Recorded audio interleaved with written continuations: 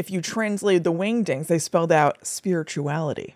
Whoa. Mm-hmm. Well, that's fun. That's like, in a regular paper today, you have the jumble.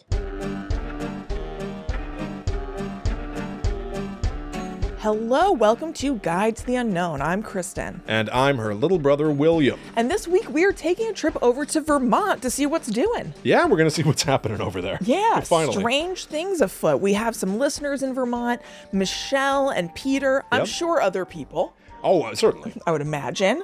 But Michelle gave us a neat suggestion that I would like to go to first, if you don't mind. Oh, please. I'm curious. No, you. You want to send over my way? Yes, I want to know about Monkeytown. Ah, understood. Mm-hmm. Yeah, I thought this was kind of fun. I looked up a bunch of things about Vermont. For instance, did you know that it's the 14th state to join the Union? Of course I did. Of course you did. Yeah. That means like the 13 original colonies, the first one we added was Vermont. Yeah. It's kind of neat. Probably because of all that maple. It is also the second least populated state. Oh, nice. The fewest people outside of Wyoming, which has the actual fewest. Yeah. Vermont. Nice. It's barren land, evidently, which is why all these monsters and ghoulies and ghosties are able to hide in there. Right, they have space to flourish. But funny you should bring up Michelle. Of course you would. We've talked about things from Vermont before. Yeah. Because of Michelle. I know, Michelle's really running the show. It's true. We covered Emily's Bridge in episode 17. Mm-hmm. And then the very next episode, we talked about the Bennington Triangle, which touches in Vermont. Vermont. Uh-huh. I keep wanting to say Idaho. If I suddenly start saying Idaho, I know, I don't know. All in my notes, I keep almost writing Idaho. Weird. I don't know. I got potatoes on the brain. I'm not sure. I guess so. I'm not sure. But we covered the Bennington Triangle in episode 18. Love a triangle. But then, this episode all kicked off because of this Monkeytown story. I don't remember how this was pitched in the chat. I don't even remember. I mean, I just had put it in our notes. I just wrote Monkeytown VT Michelle in parentheses. Yeah, I took barely any notes. It was like a long time ago. I had an alert on my phone that said, look up Monkeytown at 10 a.m. on Sunday. Yeah. And I was like, I don't know what this is. Monkeytown where? Right. If you just Google Monkeytown, you'll find a bunch of stuff. Oh, really? Specifically, Monkeytown, Vermont is kind of a weird story. It's a little bit of an adventure. You're really gonna have to go with me on this. All right, that's fine. I remember now. So I made that note like months and months ago, and I mentioned it. We recorded this show live and talked to the chat after we're done recording the main show. And Michelle was in the chat, and I said, "Oh, Monkeytown for Michelle," and she was like, "Monkeytown's gonna be like a short one." Okay. Yeah. It's gonna be a little bit longer than you think, because I really got into it. Yeah. So the sort of I'll pare down what the actual sort of rumor about this place is. Monkeytown, basically, it is said to be almost like a ghost town, where people live. So I guess not so much a ghost town, a forgotten commune. A lot of people seem to describe it as resembling the little community from the movie The Village. Okay. So rustic, old-timey, has not advanced into the modern era. Yeah, somewhat isolated. Isolated, almost as if you're living as a pilgrim. Yeah, so it's like off the grid. Yes, off the grid is good. Especially because I tried to look up on Google Maps and do like street view so I could really see what it looked like. And street view just stops before you get to the area of Monkeytown. Weird. It's private property. Wow. They can't go there. The whole town is private property? Yeah, we'll get into it. So I struggled to learn what the story behind it is. I found the truth, and then I struggled to figure out why is this place called Monkeytown, and what exactly is the rumor. Here's what I've pieced together. This little community is behind a cemetery near Woodstock, Vermont, and I think its proximity to a cemetery heightens the spooky appeal. There is a podcast I found. I thought this was really neat. It's called Brave Little State. Okay. It is a podcast by people in Vermont. It's like an NPR type podcast. I think it's picked up by an NPR affiliate. And this podcast, most of the time, is like, let's talk about how to clean your gutters. Just normal stuff. But there's one episode, Your Vermont Ghost Stories, a Halloween special. Perfect. Where they reached out to people in Vermont and said, if you've got a scary story, record it yourself and send it in to us. And so they rebroadcast this one that was sent in by Noah Detzer, who not only tells the story of Monkeytown, but in his recording visits Monkeytown. Fun. So it was like a little found footage expedition in the middle of this NPR podcast. Yeah, that's perfect. So he describes Monkeytown as being at the end of a long dirt road, one road that leads in and out. Okay. All right. Rumored to be haunted by kids who went into Monkeytown and never returned. Mm. One of the rumors that Noah collected is that a cult lives in Monkeytown and began so long ago that the gene pool has gotten pretty shallow. Now, this is a phrase that I've heard people use before. The gene pool is pretty shallow.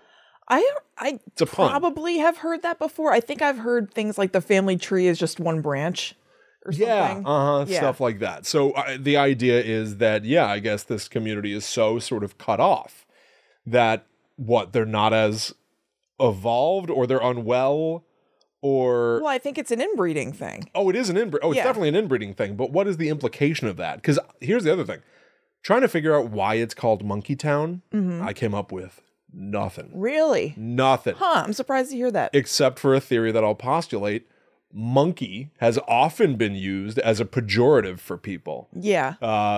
Irish people had been called monkeys like 100 years ago. They're like political... I didn't know that. You didn't know this? No. They're literally political cartoons depicting Irishmen as big, lumbering, hairy, like dragging their knuckles. I know that, they were called like dum-dums, but I didn't realize monkeys. Monkey. Also not literally dum-dums. I know. It's a horrible slur for a bunch of people. Yeah. Is this coupled with the gene pool is pretty shallow? Right. Are we saying the people that live in Monkeytown? It's like Dumbass Town. Sure, Dumbass Town. Yeah. Yeah, maybe. That's the best that I could sort of figure. Maybe. Skirting around the boundaries of complete poor taste. Yeah. But, I mean, why else? Yeah, that could be. Visiting Monkeytown, according to Noah, only counts. It's like a rite of passage, right? So, like, if you're a teenager...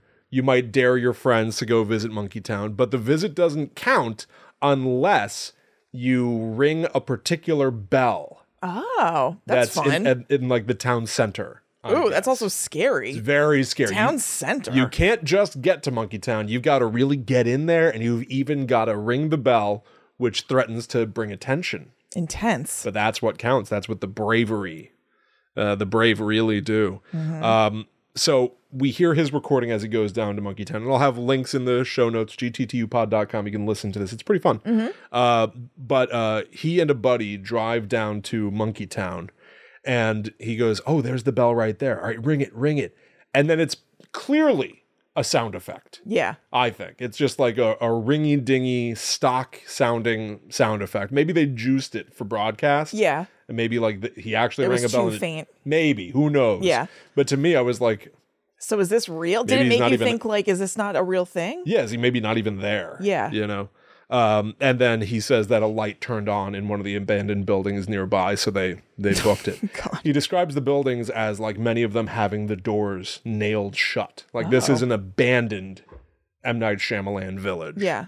And he ends his broadcast by saying the mystery remains. He's not sure what the story behind Monkeytown is, but at least those are the urban legends. Those are the rumors that it's a shallow gene pool cult commune thing that's been abandoned, but someone's still in there. Yeah. That's all he's got for us, but he says he'll never go back again. The mystery of Monkeytown remains. Gene Pool is a good like drag name. Hi, I'm Gene Pool. Yeah. I like it. I've got another story of sort of like building up the horror of Monkeytown, and then I'll tell you what the truth is. Oh, cool. I found one person who told a story on Reddit in the Let's Not Meet subreddit. This was posted by Tan Meeks, 1994. This is pretty fun. Again, sort of flushes out what people might say in the area. He says, oh, hello. I'm a 24-year-old male who was born and raised in northern New England. I grew up hearing all the scary stories and urban legends that haunted my dreams.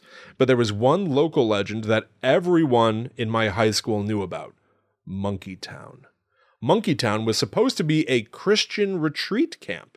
You'd have to take this road in between a funeral home and a cemetery down a big hill, and you'd enter what looks like the set from The Village. It was a big circle of old-style houses with a big white church in the middle. It was always a dare to see how far you could walk down into the quote-unquote camp without chickening out. Yeah. So similar rites of passage type story. No bell in this version of it. I remember a couple of times in middle school, a few friends and I made it halfway down the hill before scampering out. Yeah. So he goes on to tell this story about how he drove in his car with his friends, and for fun, to scare themselves, they put on the score for Halloween. Excellent. So they're listening to the Halloween score as they go down this dirt road down a hill toward Monkey Town.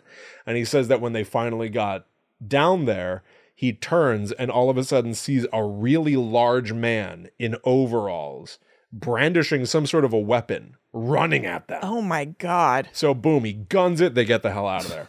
He goes back another time with different friends. Oh, he's tempting fate. He really is. And he sort of gets a little bit of a comeuppance here. Same thing. He drives down into Monkey Town. Won't you take me to Monkey Town? Of course. He goes down, and this time it's like 5 guys. I picture it's like cut and paste the same guy 5 times, like all in overalls. Definitely. With the one overall undone, so it's flapping, you know? Always. They're all brandishing hammers and, I don't know, pickaxe. I don't know. But they run at him, and this time one of them screams like, "Get out of the car!" And again, he just guns it, peels out, they're gone. But by the time he gets home, the police are waiting for him. Somebody jotted down his license plate. Oh. And he was... Well, I guess Monkey Town's not that far off the grid if they can call the coppers. Yeah, I guess. True. Good point. Well, we're about to get into what the real deal is here. So he basically says, like, you know, they didn't charge me with anything. You know, I apologize for trespassing, but that's essentially the deal. So let's get into the truth. Okay. That, to the best of my knowledge, is what the legend is. Yeah. Secret little community. Someone's in there, and we don't know what's going on. You know what it reminds me of? In Brownies and Daniel Stern. Of course, best episode of the show. Best episode. When Daniel Stern stopped in a little town, and he went into like a town square clearing thing, and there were just like silent people around, just like staring at him. This is a recurring like horror trope. Yeah. Not just an urban legend, but like a true like horror movie trope. Right. Of like coming across a fully fledged established community who follow different rules from the rest of us. Yeah, and you're an outsider who is unwanted. But it's also undeniable where it's like, maybe leave these people alone. Yeah, maybe there's a reason they decided to go hang out by themselves. No wonder Google Maps doesn't go down there. It's like, we're trying not to be part of it. Can you all leave us alone? Right. Can teens stop driving down in the middle of the night blasting Halloween? Yeah, What's there's a wrong with reason you? we're here. We want to be left alone. So here's Trying to chill. Here's the deal. When I looked at the Google Maps, where it hits the dead end, there's a sign. It's the White River Camp, an evangelical retreat center. And it has existed since 1887. Oh, okay. And then I found this from Quora, where people ask questions and then somebody provides answers. Somebody essentially asked, like, what is Monkey Town? How do I get in there? And then this was a pretty interesting response from Michael McCosker. Monkey Town is actually White River Advent Christian Camp, and I am a member. So he's posting on the internet. Yeah. There are only a few full-time residents of the camp because of its designation as a historical camp, which prohibits more people from moving in full-time. So that's why there are only a couple of people there. Like locked down. We have a full family camp for the first week in August and have since the late 1800s. Yes, religious, not a community, just a campground. Oh, okay. So they don't live there. Nobody. Yeah, I guess a couple of people live there to maintain the property, it seems. Yeah. And then I've got this pretty interesting article from V News, which I assume is Vermont News. I didn't validate, I didn't double check who these sources are, let's say. Fine. So they spoke with Pastor Michael Grant, who as of 2016, when the article was published, had been the president of that Advent camp or whatever for nearly 30 years. Most of this article is about how the houses are not up to code.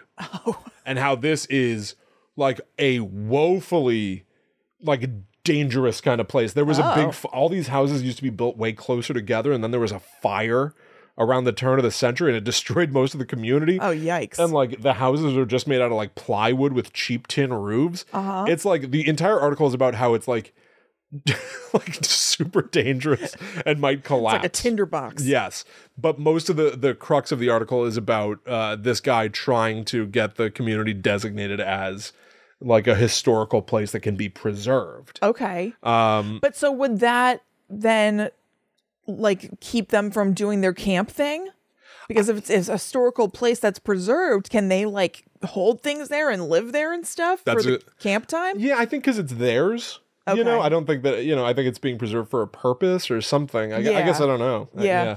But evidently this August is really when whatever they do pops off. And a few hundred people will come in and they'll stay there, and they have like dorms. Okay. But when it was popular in the late 1800s to the early 20th century, it was like evidently like 1,000 some odd people. So the numbers have severely dwindled. Yeah. Like severely dwindled. I mean, it's like a sect of a religion, right? So it's like kind of niche. That's how I took it. Like evangelical. And they almost live like Amish. They said that at one point in the article, it was like kids if they come in, are not allowed to have a cell phone. And he goes, you drag them down the hill into the camp kicking and screaming because they don't want to come.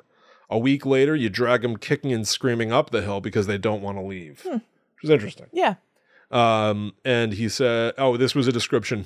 This was a description that of course, I had to copy this down. In a residential lodge, the locks on the door consist of blocks of wood rotating around nails. What? I can't even picture it. Yeah. I have no idea how this works. There's some like bizarre method of keeping a door shut that they came up with, in lieu of having keys on Plymouth Rock, right, to keep the loo closed. I can't imagine. Many of the rooms are equipped with what Gant, the pastor, called thunder pots. What's that? What do you think it is? Because you're right. It's like a chamber pot. A necessity before a toilet was installed in a thunder pots in a small room downstairs. Thunder pots. Thunder pot. Having a little fun with it? Whoa. Trying to make thunder from down under. Trying to make it fun. Where's my thunder pot? The idea, man, this is a horror that I hadn't considered until just now. A toilet is in a fixed space. That's where it always is. Yeah. Back in the day, somebody could take and hide your thunder pot. Oh my God, I totally would have hid your thunder pot. Oh my God, Mom, Kristen took my thunder pot again. I think she's wearing it as a hat. We're using it as a feedback like a horse. Put a ton of Cinnamon Toast Crunch in it. Horrifying. Yeah. Horrifying. But the idea that you could take someone's chamber pot. Right. To really put them in a bind. Yeah, it's portable. Like punish the kid. You can have your thunder pot back after supper. Oh, God. It's a sadistic thunder pot. You're using it too much. Sadistic thunder pot. It's sadistic punishment. You're getting too much joy out of that thunder pot. Maybe that's why they changed the name from Thunderpot, because it sounds too fun. Maybe. Everybody's having too good a time on there. Yeah. They're like chamber pot. Yeah, exactly. It's for your chambers. Yeah, this is a serious thing. This isn't a toy. It's not just for making thunder. Pot. Right. Okay? Come on. Boom, boom, boom. We know, but get in and get out. Yeah. Boom, boom, boom, boom. The toilet's in the room. Anyway, all right. Do we need to cover Thunderpots more, or I don't know. You got any more about Thunderpots? I'm sure that we could weave something together if we really had to. So, this is how the article ends. Mm-hmm. The Historic Preservation Commission has recently reviewed demolition ordinance. Like they're like talking at this point. They're like talking about like, do we preserve it or do we destroy it? Right. They couldn't make their minds up. Yeah, either like 50, extreme. 50. To the best of my knowledge, it's been preserved. Okay, well that's good. I'm glad to hear that. But Gant, the pastor, did say, if I felt like the heritage of this place was under attack, I'd shut it down. Oh. So yeah. Okay.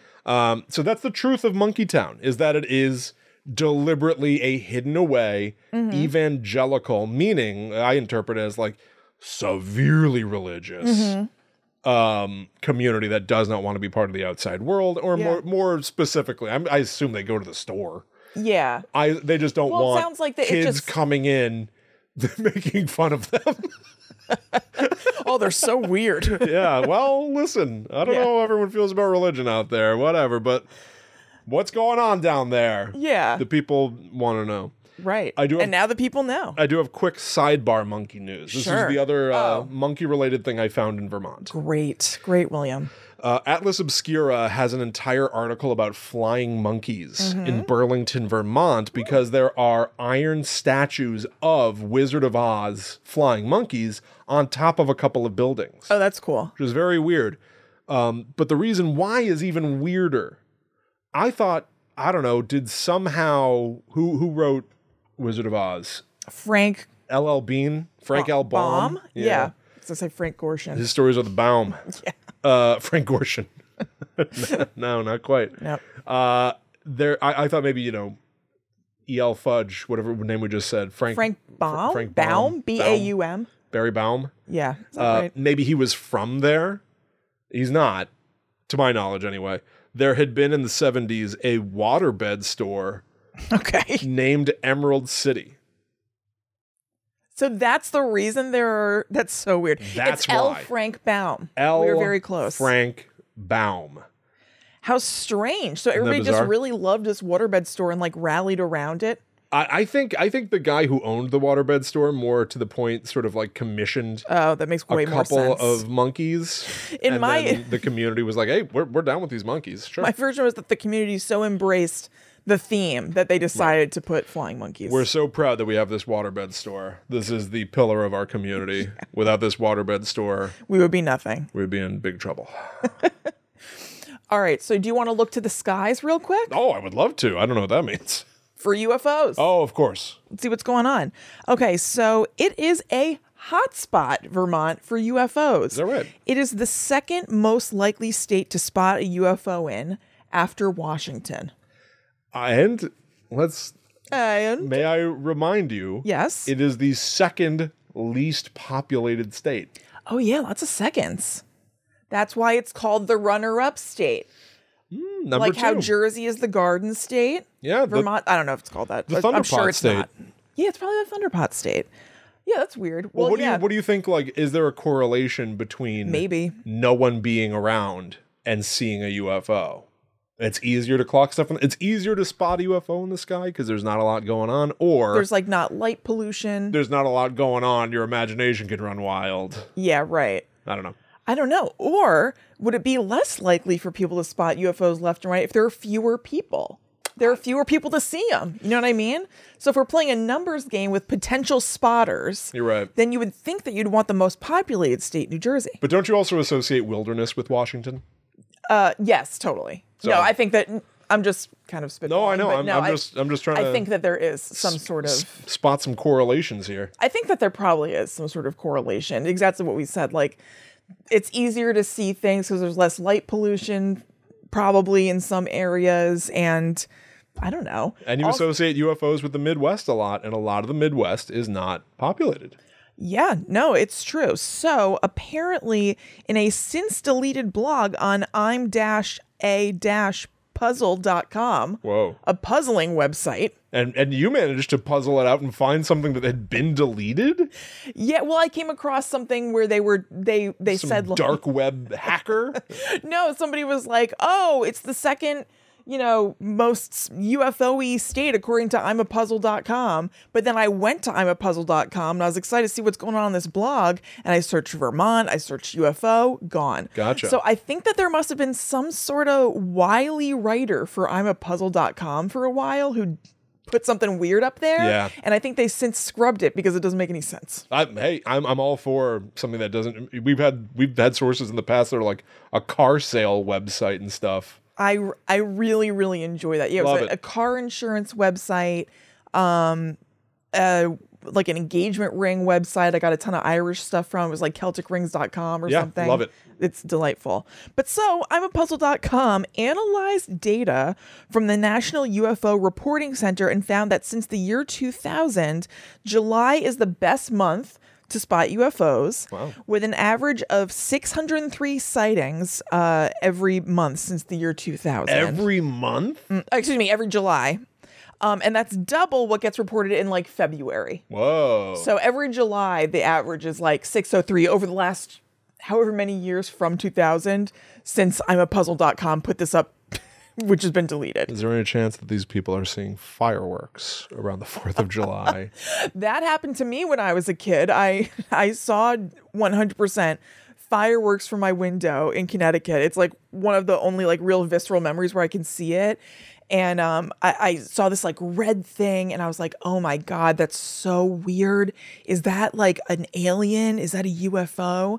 And then I went to bed. It clearly wasn't that worked up. And the next day I was like, well, it is 4th of July, but that would be the perfect cover. But then I knew it wasn't the case. Now imagine if you craved more attention and didn't reason things out as clearly. I could have made a real meal of that. And who's to say people have not? That's true. Also, February, you said is like there aren't as many or whatever. Yeah. People are inside. It's the winter. Yeah. So July, people are outside. Yes. People are, for some reason, setting off goddamn fireworks in the wee hours of the morning, you monsters. I hate friggin' fireworks now. It's a nightmare. Yeah. Just saying. Yeah, no. I think that is absolutely true. Like people are out and about a little bit more. Yeah. All the factors that we talked about, I think definitely play into it. But it's an interesting statistic. Here's another interesting thing. So the big main sighting that people talk about happening in Vermont was spotted by military at the North Concord Air Force Station in East Mountain. So the military reported a UFO seen hovering for 18 minutes. And that would seem notable. Like that that's a long pretty time. much. Like, if you look this up, you're going to find that same stat all the time. It's just like the military at this place said that they saw something hovering for 18 minutes without a lot of embellishment because the date makes it interesting and something else that happened that same day. It happened on September 19th, 1961, just hours before the purported abduction of Betty and Barney Hill in Newby, New Hampshire, which is a very significant event in UFO history. Now, I could swear we've covered this. We definitely have. I could not find it for the life of me. I looked through our episodes on like the Apple Podcast thing. It's not in my notes. There you covered it. Maybe. I don't know, but I couldn't find it, but I know that we have. I'll give it a search. Yeah, give it a shot. So there aren't a lot of like real specific big UFO stories in Vermont besides that. But there is something a little bit interesting. Last May, when the U.S. Intelligence House Subcommittee had its first public hearings on UFOs, do you remember that? Like everybody was freaking out. Definitely. Vermont Representative Peter Welch was there interviewing officials. That is not the Peter who we were talking about who listens to the show. Okay. Although maybe he does. Welcome, Representative Welch. Love your grape juice. Chris. Well, where's the Thunder Pot? I had a little bit too much. I've had too much grape juice. So I'm going to throw up this Welch's into my Thunder Pot. So this is a quote from Welch. He said, "No one knows whether there's extraterrestrial life," and he told this to Ronald Moultrie. Ma, pass the Thunder Pot. I had too much grape juice again. It's my turn. Yeah.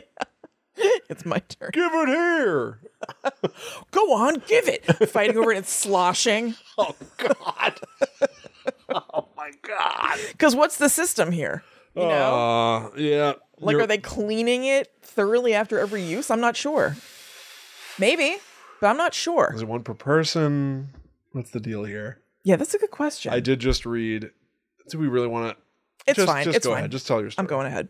Okay, so Welch said to Ronald Moultrie, the Undersecretary of Defense for Intelligence and Security, "No one knows whether there's extraterrestrial life. It's a big universe. People think there must be extraterrestrial life, and it's not at all beyond the pale that there would be a visit here." Local Nicole Nelson may have had one such visit in Vermont. One night, she, her partner, some friends and family all headed outside to view a lunar eclipse. It hadn't rained in a long time, and the tide was low, so they all waded out into a nearby lake. And it was overcast, but they were hoping for a glimpse of something. And Nicole's father was super into astronomy, and she kind of caught the bug, so she was excited to see this moon. Nicole's father showed his full moon?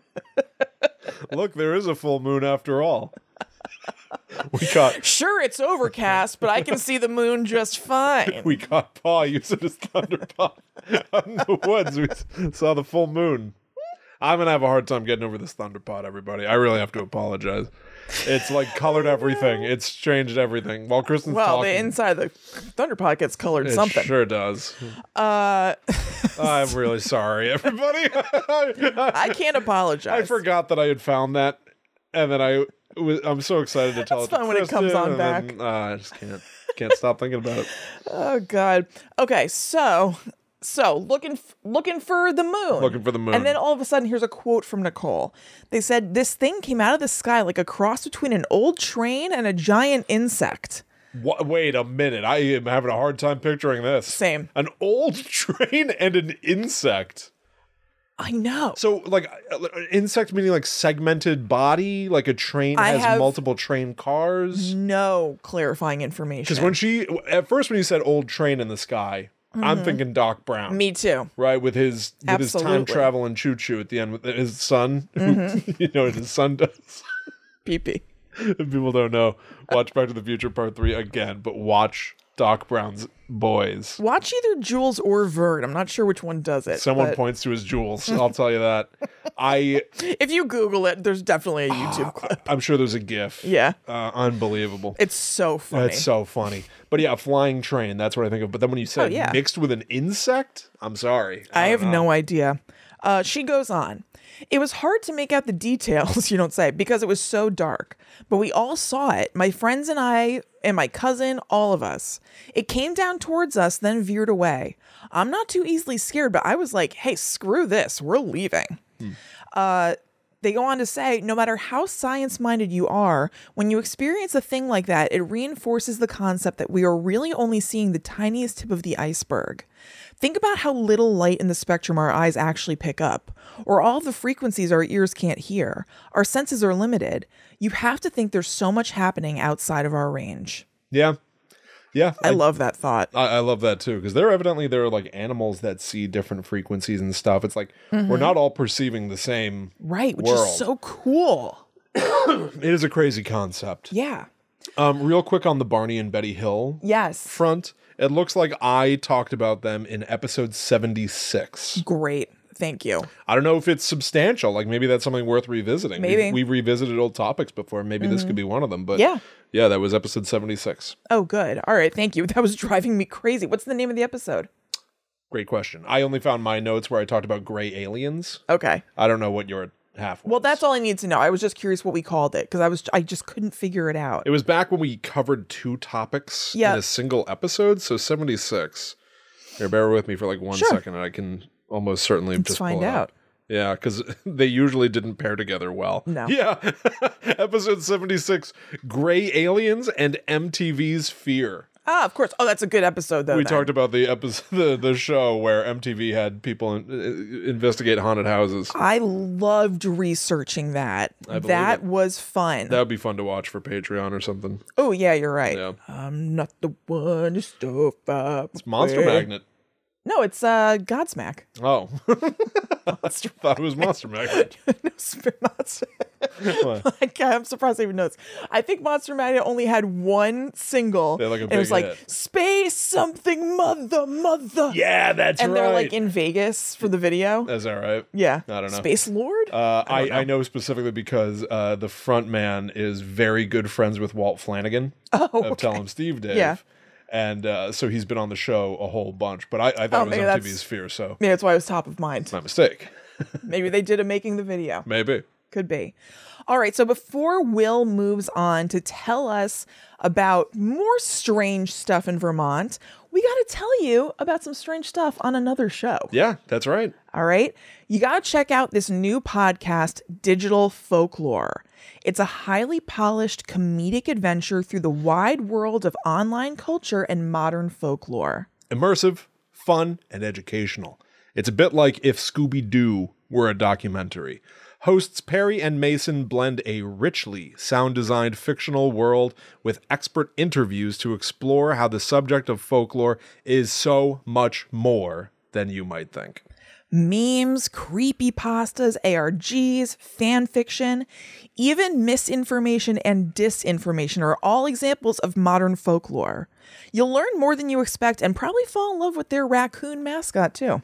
Search for Digital Folklore in your podcast app or go to digitalfolklore.fm. Now, Digital Folklore, friend of the show, Chelsea Weber-Smith. That's right. Of American Hysteria has been on the show. Yes. And I believe keen-eared listeners will hear them talk about Guide to the Unknown as well. On that episode of Digital Folklore? I don't think specifically on that one. No. Yeah. But who's to say? Maybe we'll get to do some crossovers with them in the future. Absolutely. So go check that out. And if you want to support Guide to the Unknown, if you crave more of us, of course, we've just told you that the expanded Vermont world is out there. Episode 17, episode 18, episode 76 with Barney and Betty Hill. Yeah. But you can also go to patreon.com/GTTUpod, where you can not only support us, but get a ton of shows. There are different tiers. Find the one that fits you. The best one for your buck is the Demon tier. That's $13 a month, and you're going to get access to damn near 100 episodes right away. I do want to clarify this because we had a question in the week. If you were to sign up for any of the tiers that get these bonus shows, you are going to immediately get access to a ton of material. There is almost 100 episodes up there already. Yep. So if you became a ghost right now, you'd get 25-ish episodes. If you became a banshee, you'd get around 50. But yeah, again, the demons, they get everything. Not bad. Not bad at all. The most recent episode that Kristen and I put out was us sort of talking about recent events. We talked about the spy balloon stuff. We talked a little bit about Ant-Man. Yeah, we talked a lot of Marvel stuff. It was fun. We got a lot of good feedback that people really enjoy it when Kristen and I just sort of talk off the cuff. And it was very much like a classic conversation kind of episode. So go dig into that. And I don't want to tip our hand too much, but check the calendar as we record, everybody. A certain movie's coming out. And Kristen and I think, are going to have a back-to-back about Scream 6 in the next couple of weeks. That's correct. So you're going to want to visit us there. Patreon.com/GTTUpod. We'd love to have you. All right. So let's talk more about ghosts. Great. In Vermont. I've got a story that I thought was really fun, and it brought me to one of our old friends, one of our favorite sources of all time. I looked at hauntedplaces.org. Hell yeah. And I forgot, I guess, that they have a ranking system. So I have the story of the most haunted place in Vermont. Oh, great. It is the Eddy House. Ooh. Now, this almost feels like something... How is this spelled? EDDY. Great. Almost like the ice cream. Close. Close. Close. Very, very close. Now, this is part of this. I've got a couple of sources on this because it's an interesting sort of like historical tale. But it's a lot about spiritualism, psychics. These are things that I think I associate with us covering these kinds of topics early on in our history, where we talked about the Fox sisters and stuff like that. Yep. This is a very interesting one. The Eddy brothers, we could almost call this. Well, I guess siblings. There's two brothers and a sister. Okay. But it seems mostly to focus on the two brothers. So this comes to us from hauntedplaces.org. This is their description. Formerly the Eddy House, the building that houses the High Life Ski Club Lodge, has a long history of being haunted, since at least 1874. Originally the home of Zephaniah Eddy. It's a mouthful. Zephaniah, who had 3 children, William, Horatio, and Mary, descended from a long line of psychics. The Eddys were mediums from a young age, as evidenced by disembodied voices, pounding, house shaking, and even vanishing in their cribs as infants. Ooh. Now that's not like spiritualism that you ever think about. That's like these kids are paranormal. Yeah. They also were said to play with ghostly children who vanished when others would draw near. They often went into trances or spoke in spirits' voices. Banished from school because of levitating desks and books that flew through the air, the children were often beaten by their furious father Zephaniah. Sick of it all, the man sold his children to a traveling sideshow. Oh my God. That took them all around the United States. Ugh. Now that's like an old, like Grimm's fairy tale. It definitely is. It feels like it's like the prologue to a story. Yeah, very much, yes. As adults, now this next source was really cool to get good details from. AmericanHauntingsInc.com. As adults, after their father died, the brothers, Horatio and William, moved back into the Eddy house with their sister Mary, where they would conduct seances and people would come from all around, and they started to get pretty famous. Yeah. I believe this was late 1800s. Is this around the spiritualist movement? I think so. I think it's like pretty prime spot for this stuff to get popular. But the story takes a weird turn. The Eddys are doing all of this psychic stuff, and somebody else enters the story. And we really start to see what the Eddys were up to through the vantage point of somebody who is said to be like on the level, steadfast, came to research, wanted to be impartial, and he's going to leave firmly as a believer. Oh, interesting. So this is the story of a successful attorney named Henry Steele Olcott. Prior to hearing of the Eddy brothers, Olcott had no interest whatsoever in the burgeoning spiritualist movement. However, one day as he returned to his office from lunch, he picked up a copy of the spiritualist newspaper, The Banner of Light. Ooh. Now, Kristen, as a fellow spiritual journalist, you wrote famously as a child The Spiritual Gazette. The Spiritual Gazette. Yeah. One issue, pretty exclusive. Just the one, mostly aimed toward like passive aggressively getting me and my co-author CJ Hauser's parents to buy us presents, because it was pretty much only what's it called? Horoscopes. Yes. And so for like my horoscope, it said, or no, I guess like for mom or dad's horoscope, it'd say like, you want to buy your daughter a Casio Secret Sender. And like Christy had it say whatever for her parents too. It's pretty slimy. Yeah. And then there were wingdings that we misidentified as hieroglyphics. My apologies. And also like a, I don't know, like an Egyptian guy on there. Yeah. And if you translated the wingdings, they spelled out spirituality.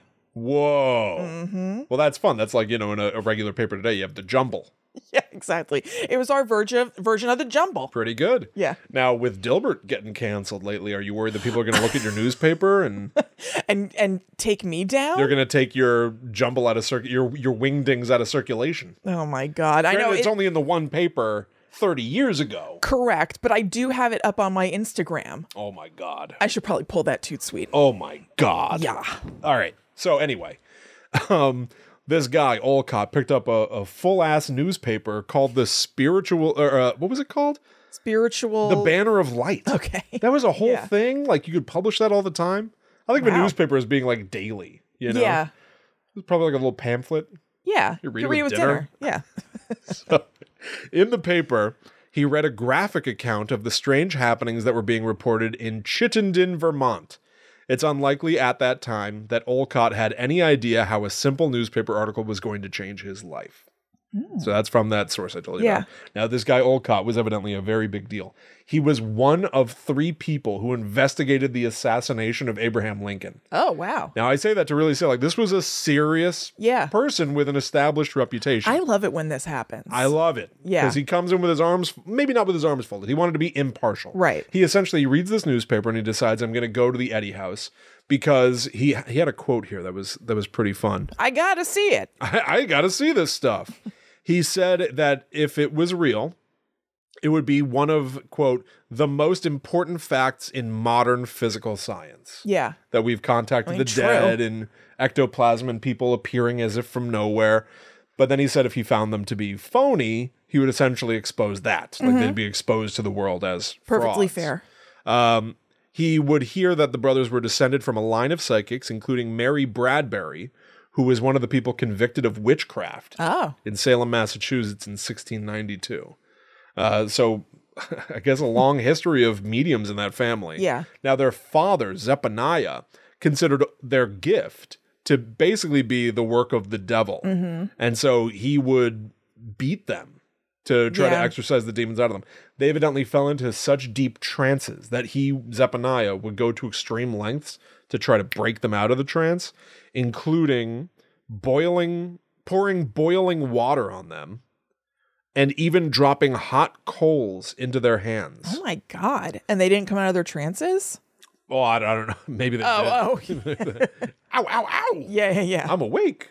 Yikes. When he That's sold terrible. them to like travel around as spiritualists, they would do an act, but they were met with more sort of like brutality. When they would go into a trance, man. yeah, people would like punch them and beat them to try to get them to come out of the trance. And What the because hell? of them being able to conjure voices, evidently they had, quote, hot wax. Yeah, hot wax was poured into their mouths to see if they could produce spirit voices when they were unable to talk. Oh my God. It's like, you know, you do this to... But so, I mean, that implies to me that they were willing participants in that. It does, well, In 'cause that, but the wax thing. unless they were in a trance and they couldn't move. I mean, I don't know. Oh God. I don't know. Yeah. Who's that guy who has the puppets? Oh, Jeff Dunham? Yeah. It's like if you really wanted to see if that grumpy old man or some of his racist puppets Right. can really talk, you pour hot wax in his mouth. I'm behind that. Have Sploinko talk now, Mr. Dunham. Well, guess who didn't need to do that to prove her ability? Mary Brown. Mary Mary- Brown Isn't that her name? From Dead Silence. from Dead Silence? What's the name? Oh! What's her name? It's not Mary Brown. I just realized. Mary Mary Blair. Shaw. Mary Shaw had no children, Excuse me. only dolls. Yes, Mary Brown is from Blair Witch. Mary Brown is wonderful. Yeah. She saw the Blair Witch. Yeah. And she could see she was a woman and she had horse hair. Yeah. No, Mary Shaw had no children, only dolls. I watched it a few months ago, and so she's a ventriloquist, is my point. Right. And She was the somebody Jeff Dunham of her age. And so somebody from the crowd is like, "No, you're full of beans, Mary Shaw." So then she just like shuts it, and the doll goes off. I don't even want to tell you what she says. At some point she goes, "Now who's the dummy?" Oh, William, don't tell them. Oh, Kristen. Too scary. There's almost like a law. If you have a ventriloquist dummy, you must say, "Now who's the dummy?" at some point in your act. Absolutely. Is there any... It's the most obvious thing you It's a could given. possibly do. Yeah. Why do they all have And to it's do right. it? I guess. I don't know. Well, you remember the Charlie McCarthy hearings. Of course. Anyway, so Horatio Eddy, back to quoting this article from American Hauntings, Inc. Horatio Eddy, one of the brothers, acted as the medium for a seance. He sat on a camp stool under an arch and was draped in a makeshift quote-unquote spirit cabinet formed by shawls and branches that had been cut from small saplings. This is awesome. I love this the theatricality of this. Yeah. As Horatio rested there, a gigantic man dressed as a Native American emerged from the darkness of the cave. While the medium addressed this spirit, someone cried out and pointed up towards the top of... They're at a makeshift cave thing, too. Yeah. Standing there, silhouetted against the moon, was another gigantic Native American. To the right, another spectral female materialized on a ledge. All in all, 10 such figures appeared during the seance. The last, the spirit of William White, the late editor of a spiritualist newspaper, emerged from within Horatio's cabinet.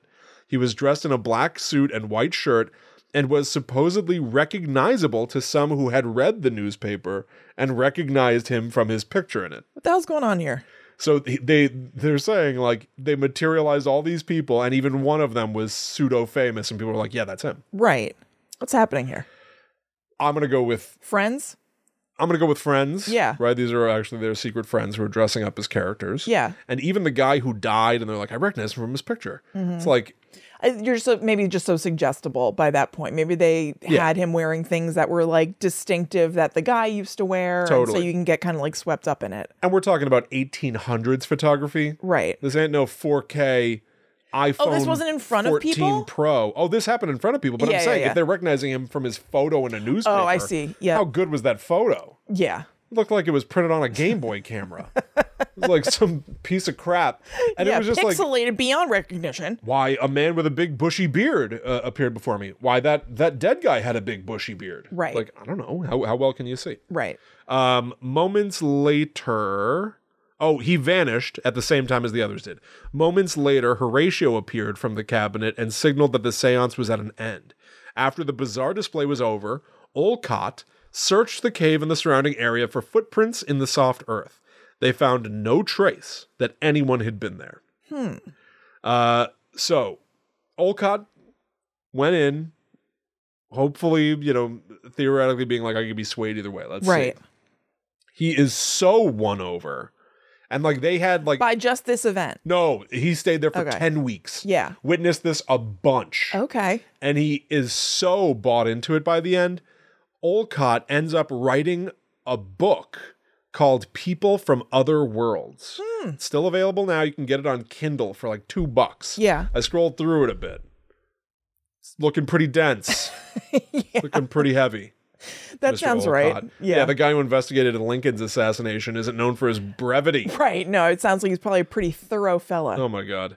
The Eddies would evidently later on go their separate ways. But the biggest takeaway here is that this Olcott guy, he searched high and low. He looked for secret doors in all of their various seance events and supposedly never found a single evidence of trickery. But I've got 2 quick points of my own analysis. Yeah. But wait, real quick. So the Eddy brothers went their separate ways from each other? Yes. What happened? Why? So I guess they were having disagreements. There was like a puzzling aspect of this where it said that Horatio and William were, they couldn't read or write. Okay. I guess because of their horrific upbringing and then being like just dragged all around the country. Yeah. So part of that actually stands to be like, how could they have been conjuring all these people or put together all of this, spectacle if they could barely communicate? Yeah. But so they were having some form of disagreements. All 3 of them go their separate ways. Horatio becomes basically like a farmer, but does occasionally, they say, magic tricks for local kids, which to me screams like showman. Yeah. If you're doing magic tricks on top of, like, those are not real magic tricks, Yeah, yeah. It's also what they say Jar Jar Binks did, is that he it's really neither here nor there, I suppose, but like the end of that character who everybody hated is that like he still entertains children on Tatooine with little tricks. Well, that's very nice. That's very nice. I mean, I guess they could be related. Like what I'm thinking is that, not that you said it, but him doing magic tricks would not necessarily negate the realness of his skill or whatever. But if he was like traveling around with, I don't know, almost like a circusy sort of thing, like a traveling act, maybe he picked up some stuff and then he would whip out those skills for the kids. Maybe. I don't know. So he's both really adept at deliberately phony magic, but also he's a real spiritualist. Maybe. That's a pretty hard, heavy combo. I know, that is tough. Mary remained a spiritualist on her own. William evidently... Was she just always on the fringes when they were doing their thing, basically? She is so... And I can't tell if she's like a victim of history that focused on the men. Right. Or what, but she is so not the focal point of any of the stories that I found. Was she doing stuff ever? Do you know? Evidently she was a part of these things because she is said to have gone off and continued being a spiritualist on her own. And William basically like... went away, lived on like quiet property, and refused to have anything to do with spiritualism ever again. Interesting. That's very interesting. I think that either one or multiple of the Fox sisters, I think that may have been the case with them as well. I think that sounds about right. Yeah, one of them basically shunned it. Yeah, like I know that at least 1 or 2 like kept on with it, kept doing it, and like would, have like paid shows and stuff. But I think one was just like she didn't even want to talk about it. And it's like, do you interpret that as like, did they have guilt over faking it for so long and didn't have the stamina to keep playing at that ruse? Right. Or is it like they got too close to the fire with their true power and they like contacted Zool? They're like, I gotta back off and I can never dabble in this again. Yeah, totally. Or they have that power, but just they got so burned out of the publicity of it. Right. That they just like, I don't want to talk to anybody, but maybe they're still practicing privately or something. That's good. That's an interesting point. Who knows? I had one other thought about all this stuff. Because I 2. Well, I just gave... okay. Yeah, I didn't give you the one. Yeah. So this Olcott guy, right? He investigates and he's like, I don't know if I'm going to believe it. Oh, I really do believe it. Yeah. And listen, I'm so on the level. I'm telling you, I searched high and low and I couldn't find anything. By the way, I've got a book. By the way, I wrote a book about it. There's a profit to be made. You see what I'm saying? Yeah. So he might have had an incentive to participate in it to some extent. I mean, he could have written a book bashing them and exposing them. Yeah. I suppose that's true. That's a good point. But I don't know. You could go either way. I'm just saying, I always look for the attention. Yeah. Right? I always look for the commodity. Potential angle. Yes, because there's money. Now, that's actually another important thing, is that they evidently didn't charge for their seances. Okay. But they would like board and room people. Yeah, there must be something else. Is there, is it even attention? You know, if not fame, they're locally famous. You never know. You don't know what currency is important to somebody. So you got to look for that. But I also had this thought. Now, I don't believe that you can contact the dead. Yeah. Which is confusing because we've had a couple experiences on this show that I'm like, that's interesting. That's all right. But we always struggle with that. Yeah. But how about this? What if one of these stories, the Fox sisters, the Eddy brothers, whatever, what if one of them was real? Mm-hmm. One of them was full on, definitely contacting the dead real, but they're the one.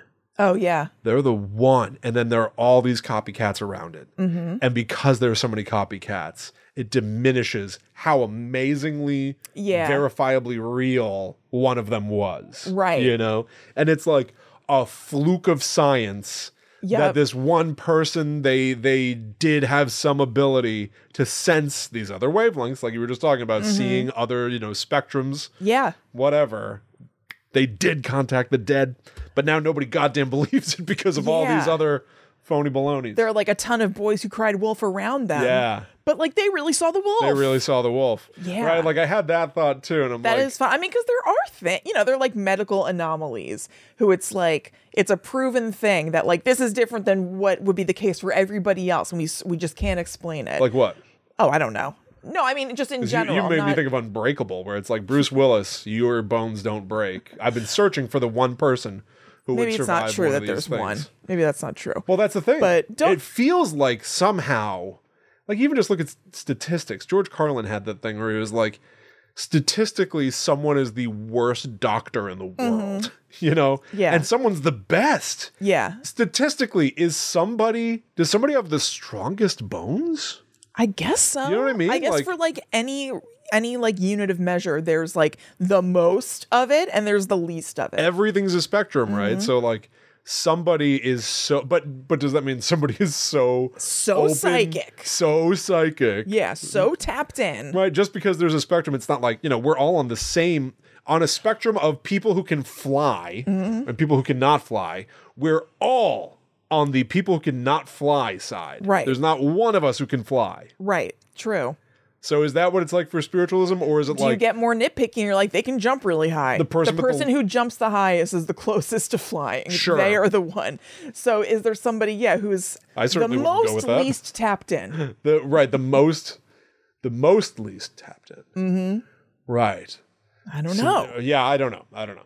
But no, I hear what you're saying. You see what I'm saying, though? Yeah, no, it is interesting to think about. It would be fun to imagine that one of these stories somewhere was real. And they're like, damn it. It's like, shit. Listen to me. I know it sounds crazy. I know everybody else makes it seem like it's not real, but for me, it's real. It was real. Yeah. It's also like all the ghost footage online and stuff where it's like, is one of those things like a real picture of a ghost, but we all go, they're all photoshopped. Orbs, yeah, exactly. Yeah, totally.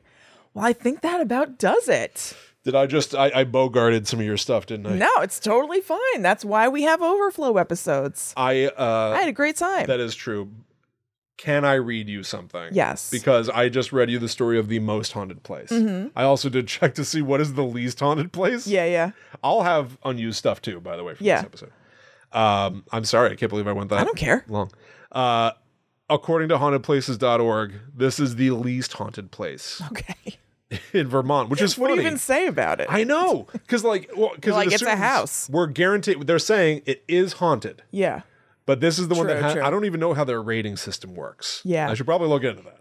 I mean, I know that you can hit like an up arrow or a down arrow. I think whatever. it's basically so it just must be that. Like most people hit the down arrow for this place. True. So for whatever system this is, the Eddy house, for reference, ranked at a 92.3. Mm-hmm. Now I don't know what that means. Right. But this least haunted place came in at a 46.7. Okay. All right. So half. Mm-hmm. All right. It's Saxton's River Cemetery. Okay. This is their description. This is the whole thing. Visitors to this cemetery have reported negative vibes and feeling that they're being followed. When they turn around, no one is there. That's it. That is the That is the most bare bones. Yeah. Who's getting positive vibes from a I'm cemetery? about to say, I mean, of all settings that you're going to feel like a little creeped out in, Yes. like cemetery is probably toward the top. Right. Totally. So it makes absolute sense. And then I have this comment from Naomi. My mom used to play there as a kid and said she always felt safe and loved. Ah.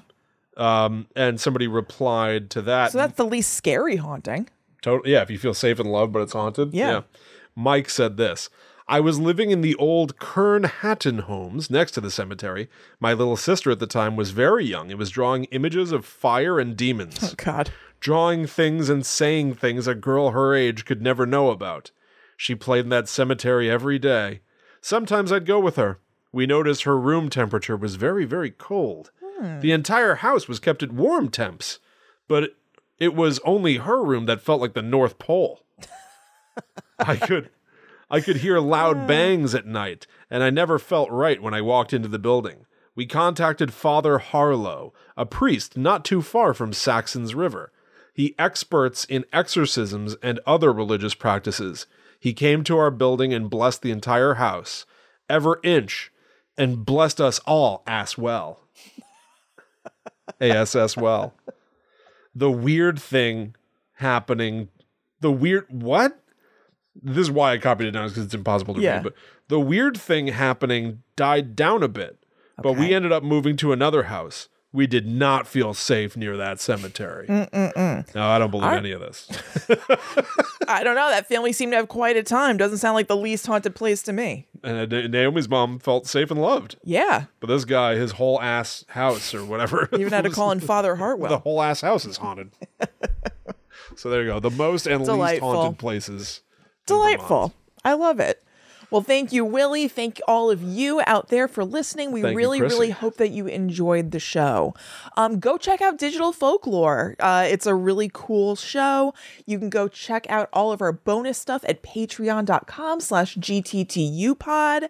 You can check out Will's stuff that he does at themythtraveler.com. Thank you. And you can also check us out on social media. I am at Chillin' Kristen. I am at the Myth Traveler. Go peep that Spiritual Gazette. Oh, go check it out. It's from a post like 2 years ago, but I don't post that much, so it won't be hard to find. Follow at GTTUpod. We had a viral video. Oh my God. We had a video go viral this week because Kristen noticed that the zombies in Resident Evil 2. They shit their asses. They do. And so we posted it and it got nearly 100,000 views and Crazy. The comments are very funny. Yeah. I feel like I'm at my best when I'm commenting to people. I haven't even looked. I've just seen what you've sent me. Kristen, it's so much fun. The things that people write are so weird. Yeah. So many people are like, yeah, I mean, that's what happens when you die. So, like, they didn't have to program it into a game. No, it's not like all zombie media is full of poop pants zombies. It's unusual and So worth stupid. remarking on. I think, who was it? Somebody said something so funny, and I put it in I made like a little rebuttal video. Yeah, that was funny. And it made me laugh so goddamn hard. Who was it? Was it looking at... Somebody said, like, there are so many high and mighty, like, zombie poop opinions Oh, here. yeah. Who said that? Yeah, somebody came to our aid. Yeah, here. There are way too many nonchalant... So this is... Oh, amazing. This is from Mo. Yeah, we know Mo. it's Mo. She's awesome. Okay. That's This is Mo at Need Mo Faith on Instagram. There are way too many nonchalant, holier-than-thou comments about zombie shit knowledge here. And Mo is absolutely right. So right, but it made me laugh so much because so many people were like negging on like, us. Yeah, no, duh, that's what happens when you die. Oh, medically accurate. Well, yeah, we're playing Resident Evil. Yeah, I'm not looking for medical accuracy. It's bizarre. So anyway, go check that out at GTTUpod. Super fun. So what a bizarre funny. time. Go leave us a review. I'd love to see if you guys feel like you had a good time from the show. Leave us an Apple Podcast review. That would be great. That would be wonderful. You can say, I really like this show. Mm-hmm. That'd be great. Yeah. All right, everybody. We'll see you next week for more scary stuff. A lot of Scream material coming to the Patreon. Oh, yeah. So peep us there. And until we see ya, we must travel. Back to the netherworld go we. We go peep. In our thunder pots. Thunder pot. Now you know that somebody was like, it sounds like thunder. It sounds like thunder in there. Yes. What are you creating an ecosystem in there? Would cold air run into hot air in there? What is God bowling in there?